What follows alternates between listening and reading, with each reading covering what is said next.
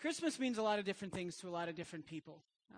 And depending on what circumstances we find ourselves in life, the Christmas holidays can feel vastly different to us, depending on the situation of life. And so today, what I want us to do is I want us to spend some time comparing some divine paradoxes of how we see Jesus really is the better way. We Christians get used to talking about it, but sometimes I have to ask myself the question, am I living what I'm saying? And some of you might wonder, what's all the big hubbub about Christmas anyways? You know, in America, you're not even allowed to say Merry Christmas anymore. You're only allowed to say Happy Holidays. And you certainly wouldn't want your Starbucks cup to in any way indicate that we believe in Jesus Christ. So we've got to be careful of all these things. But yet, long before Jesus was born, long before 33 years after he was born, he went to the cross to set us free from sin and death once for all. 3 days after which he rose again victorious over that sin and death. Long before any of that, God had been working his redemptive plan. In fact, almost from the very beginning, from the moment Eve and Adam fell and sinned, God began his plan at work, the redemptive plan. And we see that so marvelously throughout the story of Ruth. This Moabite alien woman, not alien as far as from another planet, if you're thinking Star Wars, which many of you are at this point, but alien from a foreign land.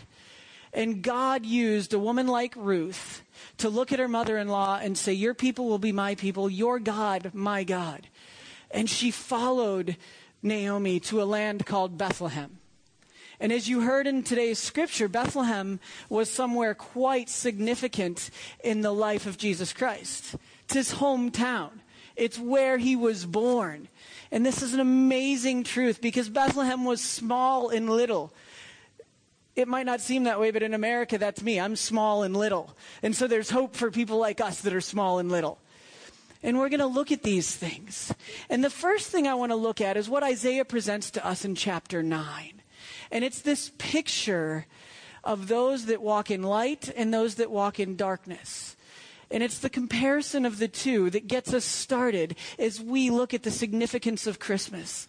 And as you see in your Bibles or on the screen, the people walking in darkness, those that had been walking and living in sin, they will see a great light. They have seen a great light. This is a prophetic word that God had given the prophet Isaiah long before Jesus was born.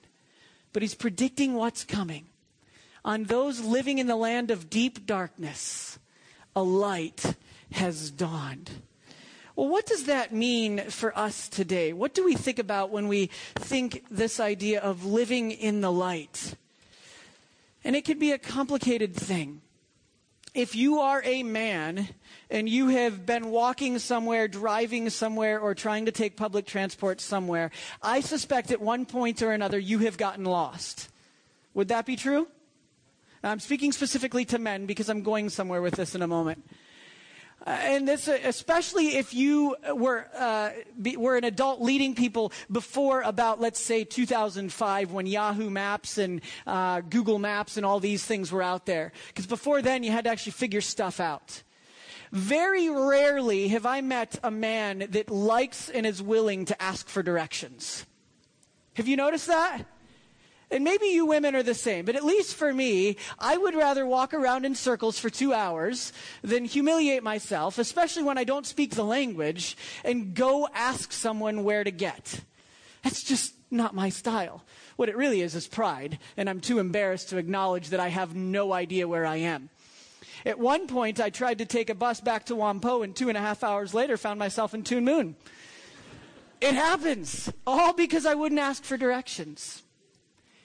In the same way as people walking this earth, there are so many that are walking along looking for direction. They're looking for hope. But they keep thinking that they themselves are the solution.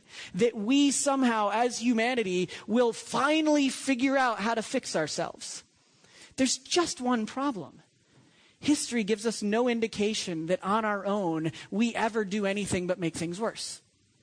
Now, there's been patterns of light and hope, but then darkness seems to follow shortly thereafter because selfish desires get in the way of what's good for all people. This little baby came into the darkness of the world, not as the great king and royal in a palace that we expected, but in a manger. And he showed the world how to live in light by being a servant, by being humble, and by considering other needs more important than his own.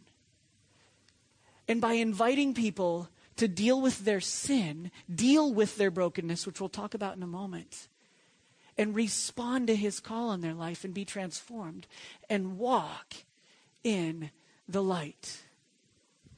Now, don't think that I can talk about light and dark without at least talking about Star Wars for a moment. If you haven't seen it, I'm not going to ruin it. I'm going to only use the old ones. But in the old movies, we have this constant battle between good and evil. The bad guys are known as the dark side of the Force. They're actually following the dark side. And the good, they never actually refer to it as the light side or this or that, but we refer to it often today as the light side. And in episode 4, we meet this young character named Luke Skywalker. And Luke Skywalker is charged with understanding his role in this world, and that it's through him that he could bring balance to the Force. And we're excited to see where that goes. And by the time you get to episode 6, The Return of the Jedi, Luke becomes a full-on Jedi and is able to save the world, or save the galactic universes, or whatever they're called, because of his sacrificial act of being able to save his dad, who, if you haven't seen the originals, there's a shocker. Darth Vader is Luke's dad. So there's your spoiler. And often that's how we walk through life, thinking about terms of everyone's either good on the inside or evil on the inside and needs to be helped to that direction or the other. But what Jesus invites us to is a life to relationship with the Father that has never fallen, that has never lost his way, that has never decided to go off and take a detour and build a Death Star or two. And he has always shown humanity the right way to go. And regardless of how often humanity goes the wrong way, God continues to draw people back to himself, back to the light. Because throughout eternity, we see time and again, when people walk in the light, it's the best way to live. There's hope in the light. There's purpose in the light. There's confidence that we're going in the right direction. I talk with people all the time that don't yet know the Lord, and they say, I'm trying to do the right thing, but it's just so hard. I'm confused. I don't know where to go. But yet, we don't want to acknowledge our need before others. And it's at that point of acknowledging our need, that we need directions, that God spoke into life and gave light through his Son, Jesus Christ. Look at what Jesus says about himself. He says this. He says, I am the light of the world. Whoever follows me will never walk in darkness, but will have the light of light. Now, this is a Christmas message, and I want it to be encouraging, but I also want it to be realistic. Jesus does not say that if you follow him and go toward the light of Jesus Christ, that life will be easy all the time. He does not promise that. If a pastor gets up and promises you that following Jesus is the easiest thing ever, and it's always simple, and you'll get rich and have all you ever wanted, he missed the whole Bible. But the reality is, there is nothing greater than knowing Jesus Christ. The Apostle Paul, one of the great theologians and missionaries of all time, who was also incredibly academically astute, legally trained, the guy knew his stuff. And at the end of his life, he writes to people just as that, I count everything but loss, but the surpassing greatness of knowing Jesus Christ, my Lord. There is nothing I consider more important than following him. And when I've followed him, Paul tells us time and again, there is purpose, there is significance, and there's meaning in life. That's more than how big my retirement account is. That's more than what people think of me. That's more than this world around me. It's for all eternity. Jesus broke through the darkness and came in, inviting us into the light. But then this guy, Paul, that I was mentioning, goes a step further. And he said, once You who believe in Jesus Christ, once you were in the darkness. But now, he changes it up. Not only does he acknowledge that Jesus Christ is Lord, but that we are torchbearers. You ever use a flashlight? Well, that's kind of what we, the church today, are supposed to be like. We are supposed to be light in this dark world. That should excite us. Right now you look kind of tired and not awake. But when you get to this later on, or maybe you listen to the podcast or something, and you think about the fact that we get to be light in this dark world. We get to offer people hope, meaning, and purpose in broken lives. That should excite us and give us great joy. Because we can tell people, this isn't all there is. Well, how do we do that? Well, Paul gives us a good example. Live as children of light. Okay, well, what does that mean? Well, for the fruit of light consists in goodness, righteousness, and truth. Oh yeah, and find out what pleases the Lord. And I would add parenthetically there, and do it. You want to walk in the light? Get to know this book. But don't get to know it just by yourself. Get to know it with your family. Get to know it with your friends. And then invite them and walk together with them. We had men's ministry yesterday, and there was 5 of us, and we had a great time of sharing. And as we were discussing the idea of answered prayer and how God sometimes answers prayer, and other times it seems he doesn't answer it, or at least doesn't answer it in the way we want, we got to open the scriptures together and wrestle with how that plays out in real life. That we don't always understand, but we know the best way to go is toward the Lord. That's so much more encouraging when I've got somebody to talk about that stuff with than doing it on my own. Isn't it? We are called to the light in community. This is a plural thing. You could be the smartest person in this room and study and know all this, but if you keep it to yourself, there's an old kids song that comes from a verse in the Bible that says, "Don't hide your light under a bushel. It does no good, and eventually it's extinguished."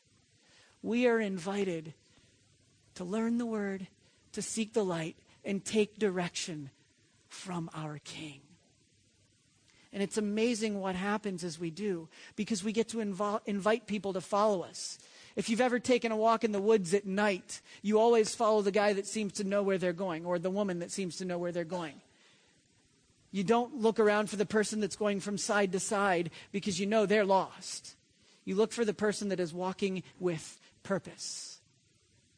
What if we Christ followers walked with purpose in this world and invited others to join us? Wouldn't it change how we interacted with the world around us? Which would then allow us to invite people to deal with the brokenness that we often face. Christmas can be a time where people wrestle with brokenness. And honestly, many of you might, at the holidays, deal with the reality that you've got broken families, that somehow there's conflict somewhere in your family, or you've got broken relationships at work or at home or with friends that you haven't talked to, but you know you should. There's brokenness. Or you realize that somewhere in life, there's got to be more than this. But you don't know how to deal with it, and you don't know how to get there. And look at what we're told. And this introduces us that not only is Jesus the better Luke Skywalker, Obi-Wan, and Yoda all combined, Jesus is the better Gideon. Now, many of you might not recognize Gideon, but that's who is being referred to here. For as in the day of Midian's defeat. Well, let me tell you about Midian's defeat real quickly. Gideon was charged with going and attacking the people of Midian. There was one problem. There was over 100,000 of them. And at best, there was 30,000 Israelites. Now, I'm not great at math, but I know that's not good. That's at least 3-1, likely 5-1 against. And our chances aren't good with odds like that. They were better armed, they were stronger, and they were violent, and they were evil. These were some of the most vile people on the face of the earth at the time. And God looks at Gideon, and Gideon says, "What do you want me to do, God?" And he says, "Well, you've got too many troops, so let's whittle them down." You've got too many troops. So he whittles them down, and they go through this process a few times. And in the end, Gideon is told to take 300 men against thousands upon thousands upon thousands. Why? So that Israel and all the world would remember that the battle belongs to the Lord. The only reconciliation and wholeness we can find in this world isn't going to be fixed on our own. You're struggling with broken relationships right now. I promise you, you can do your best, but you may not be able to fix them. But God can redeem what once was broken.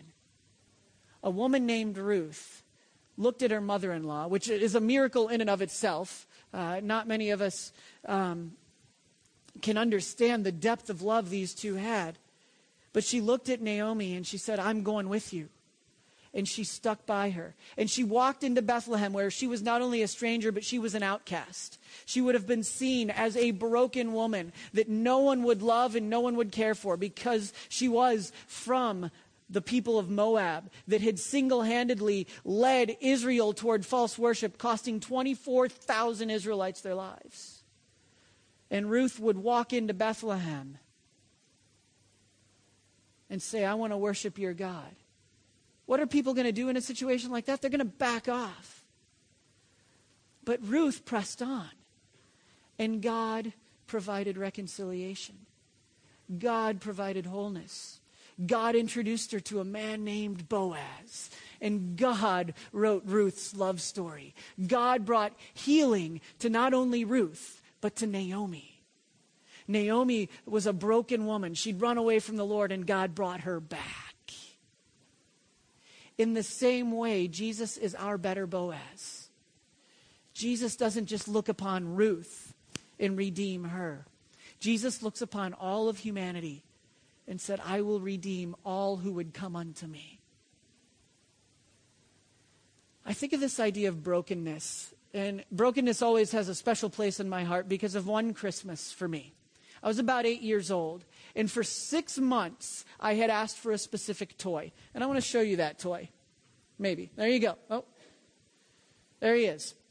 That guy's name is Jetfire. Jetfire was ultimately a redeemed Transformer because he'd started off with the Decepticons, but then he used his powers for good and became an Autobot. None of that means anything to you, and that's okay. Just go with me for a second. But in the process, for 6 months, I told my parents I only wanted one gift for Christmas. Him. He was huge. He was like 18 inches tall. And he transformed from the Jet, the awesome Jet that he is, into a great fighting robot, an Autobot, a good guy. And the Autobot Jetfires were harder to get than the Decepticon ones. So sure enough, on Christmas Day, I open up the box, and there is Jetfire. And I'm a man. Even at 8, I'm a man. So what did I do with the directions? Left them in the box. 5 minutes later, I had broken Jetfire in half. He was beyond repair. There was no hope for Jetfire because Jetfire was now Jetfires. And I was devastated. I was an 8-year-old that realized I just crushed my dream. All I had wanted for Christmas was Jetfire, and I broke him in half in my hands. Literally, I remember looking at my dad saying, what do I do? And my dad, having the gift of sympathy, looked at me and said, well, guess you got to wait till next year. Thanks, Dad. Maybe he didn't say it like that, but as an 8-year-old, that's how I remember it. Hopefully he's not listening to this. But my point is, I sought to do better than the directions. I sought to figure it out on my own. And in the end, where did it get me? It got me with a busted toy. And our spiritual lives are a lot like that. We keep telling God, God, I don't need you right now. I'll go do it my own way. And if I get into trouble, I'll call you. But for now, I'm good. Like me looking at my dad, fix Jetfire. But the problem is we're beyond repair on our own. We needed hope. And we need help. And that's what's amazing, because help came in the form of a little baby born in a dirty, unclean manger to a woman out of wedlock. And this Savior that was born tells us this. You're broken? Come here. You're tired? Come here. You're confused? Come here, I got you. Come to me, all who are weary, all who are broken, all who carry the weight of the world on you, and I'll give you rest. I can make you whole. I can bring you hope. This world on its own brings despair and brokenness and pain and suffering. And I can bring you hope and life forever if you want it. 4, I am the King. Jesus didn't shy away from letting people know who he was. But this King says, what? I am gentle and humble in heart. And you will find rest for your souls in me. Just out of curiosity, is anyone out there tired today? Just one of you's honest. The rest of you are all liars. I know your schedules. So thank you, the guy in the back who I won't mention. But no, I know many of us are tired. I'm tired. But Jesus says, I will give rest for your soul. I will let you go to bed every night knowing that you can rest in peace. Not like on a gravestone. But knowing that there is purpose to your life. Knowing that you are secure in my arms. That while you may not be able to fix everything going on in this broken world, I've got you. Again, this guy Paul tells us that we can come to God. And because of who Jesus is, we can call him Abba. And the closest thing we have to that is not Father, but it's like Daddy. It's like crawling into the arms of our Father that loves us and won't let us go no matter what. He seeks to make us whole. He seeks to bring us into the light, to repair our brokenness, and to give us full life. The thief, the devil, Satan, the evil that's present in this world comes only to steal, kill, and destroy. He does it creatively. He does it trying to make us think that he is light, but he is the Prince of Darkness. That's one of his names. And his purpose is to do three things: steal your joy, kill you, and destroy your eternal life, so that you would suffer for eternity with him. And Jesus says, but that's not the life I'm inviting you to. That's not the life I created you to. I came to earth. God became man and made his dwelling, made his habitat among us, so that we could have life to the fullest. And if you look at that Greek word there, it means wholeness or completeness. Some of us wonder, what am I supposed to do with my life? You might be 50 and wondering what you're supposed to do with your life. You might be 20 and wondering where you're supposed to go. And Jesus makes it simple. Jesus says, follow me. And I'll lead you exactly where you need to go. And you will never have to doubt whether I love you. You will never have to doubt whether I've got a plan. You'll never have to doubt whether there is hope and whether this works out in the end. You'll never have to doubt that I will protect you. He doesn't promise that it'll be easy, but he promises that we never have to doubt him. But even if we do doubt, that we can be secure in knowing he hears our doubts and our concerns, and he'll walk with us. And in those times of doubts, he even said, I'll carry you. There's that famous Christian poem, Footprints in the Sand. But really that goes back to the fact that cast your cares upon him. That's where it is. Lay your burdens at the foot of the cross and let Jesus make you whole. This little baby born outside the city walls is the one that said, I came that you might have life and have complete life. Have life that's fulfilled. Sometimes I get to visit people in their last days of life. Sometimes they'll want to talk to a minister. And so I'll walk into those situations. And sadly, especially with those that may not yet know Jesus Christ, I'll ask them about life. And they'll say, I wish I'd done things differently. I wish I'd fixed this. I wish I'd dealt with this. And it's at that point of brokenness where I speak and I say, Jesus tells us that in him we don't have to have any regrets. In him, we can let the past be the past, our sins be remembered no more, and our hope to be found in him. You have to deal with the sin. We can't run away from the fact that we are broken. We can't run away from the fact that we have run away from God. And we need to go back to him and confess our sins. But he is faithful and he is just. And he will forgive us our sins. And not only that, but purify us. And as he purifies us, he puts his cleanliness on us so that we don't have to do it ourselves. So that we're not walking around in our dirty rags. We're walking around in the fullness and the holiness and the cleanliness of God, carrying his name, just like those 3 beautiful women did at baptism a few moments ago.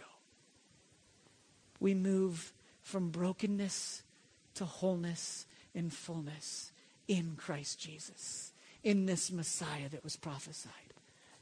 So we move from light to dark, from broken to wholeness. And then, as I told you earlier, we move from big and small, or small and big. But you, Bethlehem Ephrathah, though you are small among the clans of Judah, out of you will come for me one who will be ruler over Israel. Now, you got to know this about Bethlehem. When Joshua is naming out the claims for the people and the tribes of Israel, Bethlehem isn't even mentioned as a place. It's too small and too insignificant to even get mentioned. It's a nothing territory. It is small and forgotten. Sometimes we in life feel that way, don't we? Nobody understands me. Nobody gets what I'm going through. Nobody can relate to this. You just wouldn't understand. I've heard many of those. I've said many of those. But you know what? Our King, this guy Jesus that we're talking about today, how did he grow up? He grew up before him like a tender shoot, like a root out of dry ground. Roots out of dry ground, do they grow very big and tall? No, they don't. He had no beauty or majesty to attract us to him. Nothing in his appearance that anyone should think that this guy is the Messiah. This guy's going to save the world. Who did God send to earth as a man? A guy that we would have walked down Causeway Bay and not even noticed. A guy that would have been sitting next to us if you got service at the newly reopened Outback. You wouldn't have even noticed that was the Son of God. He was a man. Rich Mullins says he was a man of no reputation. And look at what God did through a small, nondescript man who is fully God and fully man, and God used to change the world. But sometimes we in ourselves get 2 perspectives on this idea of self-importance. And a lady named Kim Gerard wrote this, and I was taken aback by it and challenged by it, so I thought I'd share it. She says, when I forget who I am, when I forget my identity as God's child, sometimes it looks like self-righteous pride. Look at me. See what I can do. Look at how evil everybody else is, but look at me. I'm doing it the right way. I know the best way. Look at how good I am, how much better I am than him or her or you or me. And other times, the same pride hurls me into fits of insecurity. Who am I to think that I can do any of this? I'm not qualified. As a pastor, I ask all sorts of people to do all sorts of things, and 90% of the time, I'm not the right person for this. There's somebody else that's more qualified, better suited, or this or that. But we've missed it. Because that insecurity means we're comparing ourselves and we're trying to live up to the expectations of others, not remembering who we are in Christ. Kim goes on to write, I'm learning that when I apologize for who I am, when I apologize for taking up space, I'm not giving God any glory. I'm putting focus back on me and on my shortcomings, which might be the very weaknesses through which he has planned to show his strength. Have you ever thought about it? That maybe the struggles you face in life, if you were willing to be transparent and gentle and humble and invite others into that journey with you, God might use that to change their lives? The psychological phenomenon of fight or flight is a tricky one, because we humans often want to fight our way out of situations when we feel attacked or insecure. But there's a third way. There's a way that Paul says, in humility, consider others better than yourself. Remembering that your security is in the very name of Jesus Christ. You and I who've called on Jesus have been adopted as sons and daughters of the Most High God. Our identity is secure. What other people say about us is of second importance to what God thinks of us. And let me tell you what God thinks of you. God thinks so much of each one of you in this room and in all of humanity that he gave his one and only Son for you. For a broken world that continues to self-destruct, God sent light into the darkness in the form of his Son to save us and to make us great by his great name. And look at what he did. Look at what Jesus, the great Messiah, the great I am, look at what he says. The disciples are trying to shoo off the kids. Yes, I intentionally kept the kids up here. I wanted them to see baptism. I wanted them to be part of our worship service. And he looked at them and he says, whoever welcomes this little child in my name welcomes me. Whoever welcomes me welcomes the one who sent me. For it is the one who is least among you all who is the greatest. You see, Jesus understands that this world isn't about self-sufficiency and success in the eyes of man. It's about our identity in Jesus Christ. I once was lost, but now I'm found. Was blind, but now I see.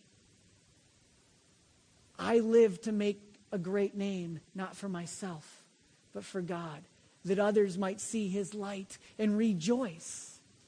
I'm big because God is big. I know where I'm going because God has led me. I know that there's hope in this broken world because I have seen Christ at work in the hearts of men and women all over our world. And while every day I wake up thinking, am I good enough? I can claim without a doubt that God has plans. That God knows me and created me fearfully and wonderfully. And he made me on purpose. And you know what? He made you on purpose too.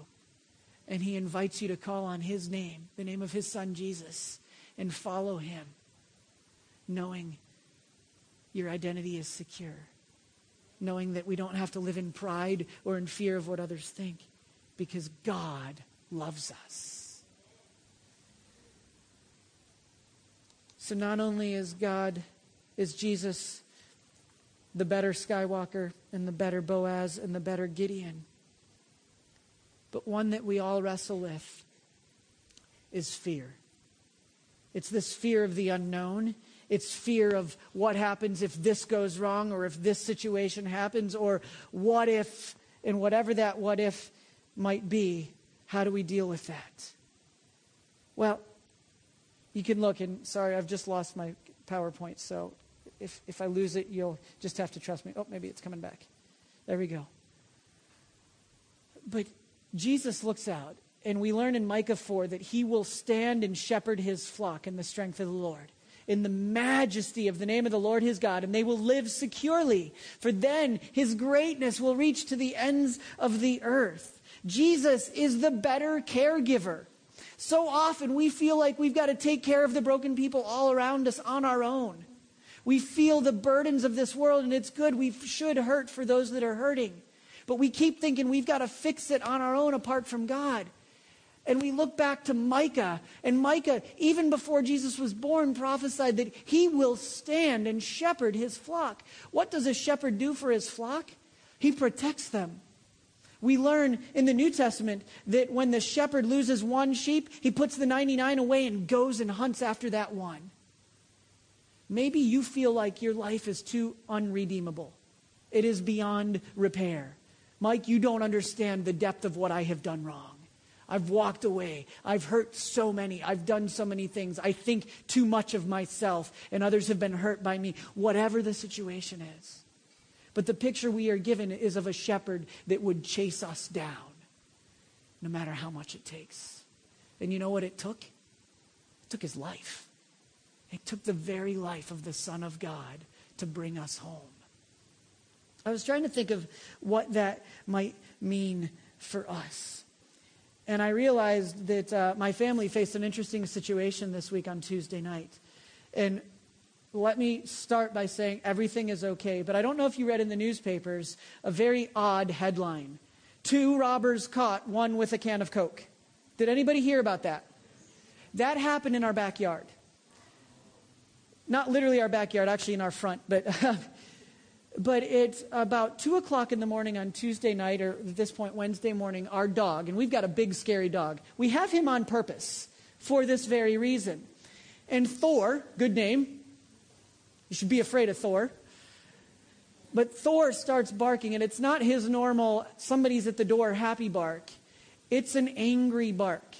And, like if you're a parent, you know the difference in cries. Well, when you've had a dog for a while, you know the difference in his barks. Melissa looks at me and she says, "You going downstairs?" And because at 10:30 that night, we had gotten an email to our community saying, "Be careful, we heard there are 3 robbers on the loose." And my dog is downstairs going nuts. And I think, oh, crap, what am I going to do? And so I get out of bed. I say, "Stay here," to Melissa, obviously, because, I'm chivalrous. And we live in a 3-floored house. And as I'm going down, I realize that all of my things that could be used as a club are down in the doorway, which is already too late. So I grabbed the first thing I could find, a little Bluetooth speaker. And so I carry this speaker and I start making my way down the stairs. And I realized there was something that changed in me that I've never experienced before. I wasn't afraid of those robbers. I was angry if they dared get anywhere near my family. And there was nothing I wouldn't do to protect them. And I realized that God better get a hold of my heart, because if they were in my house, I would want to kill them. And I'm not joking. That's how I felt. It was an anger and a fury that I had never felt before, because my family was in that house. And at this point, I didn't know who was outside. I would do anything to protect my family, even with a Bluetooth speaker. And by the time I got to the door, I did pull out the golf driving, or maybe it was a pitching wedge. I grabbed something, and I was ready. But you know what the amazing part of the story was? As I looked out, I didn't see 3 robbers standing outside my door. I saw 4 policemen looking to get in because they wanted to make sure we were okay. What a picture of God's provident love for us. We can think we have to fix the situation ourselves, but the whole time, God was caring for us. We didn't have to be afraid. Yeah, Melissa and I didn't sleep much the rest of that night. And our kids still don't know anything happened, so please don't tell them. Unless you want to come stay up with them at night. But you see, throughout that experience, I was never afraid for myself. I know where I'm going. For to me to live is Christ and to die is gain. But God looked down at broken mankind and looked at Satan attacking, and he would do anything to protect us, and he gave his son who gave his life for us. He is the better shepherd. He is the better caregiver than you or I that feel like we have to take on the responsibility of the world. We can trust him. We can cry out to him. Look at what the angels said. They said, "Do not be afraid. I bring you good news that will cause" what? Great joy for all people. Suddenly, a great company of the heavenly hosts appeared with the angel, praising God and saying, "Glory to man in the highest."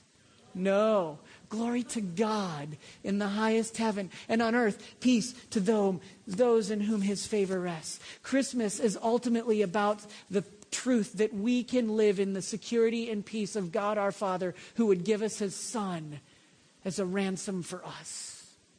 And if you don't believe me, believe the wonderful teachings of Charles Schulz. So I'd like you to watch this. And I'd like you to remember that in our love story series, at the very beginning, I introduced you to a guy named Linus. You remember Linus? What does Linus have with him all the time? He's got his blanket. Now, if you've been on Facebook, this thought isn't original to me, so I'm not claiming it. But you already know where this is going. But I want you to watch Linus's blanket as he recites Scripture. Because his security blanket changes when he comes to the realization of the true meaning of Christmas. So let's watch. There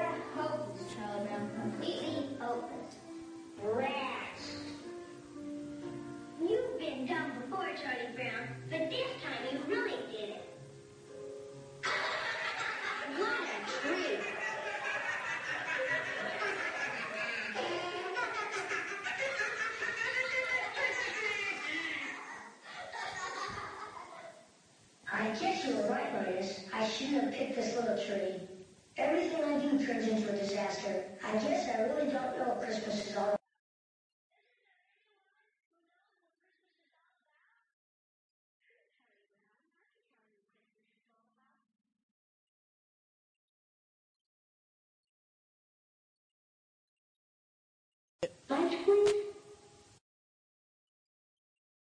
And there we're in the same country ship.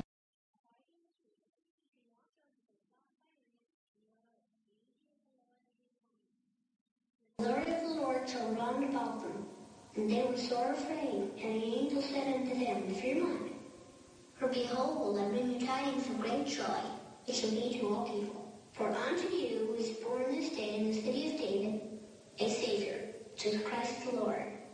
And this shall be a sign unto you. You shall find the babe wrapped in swaddling clothes, lying in a manger. And suddenly there was with the angel a multitude of the heavenly host praising God, and saying, Glory to God in the highest, and on earth peace, goodwill toward men.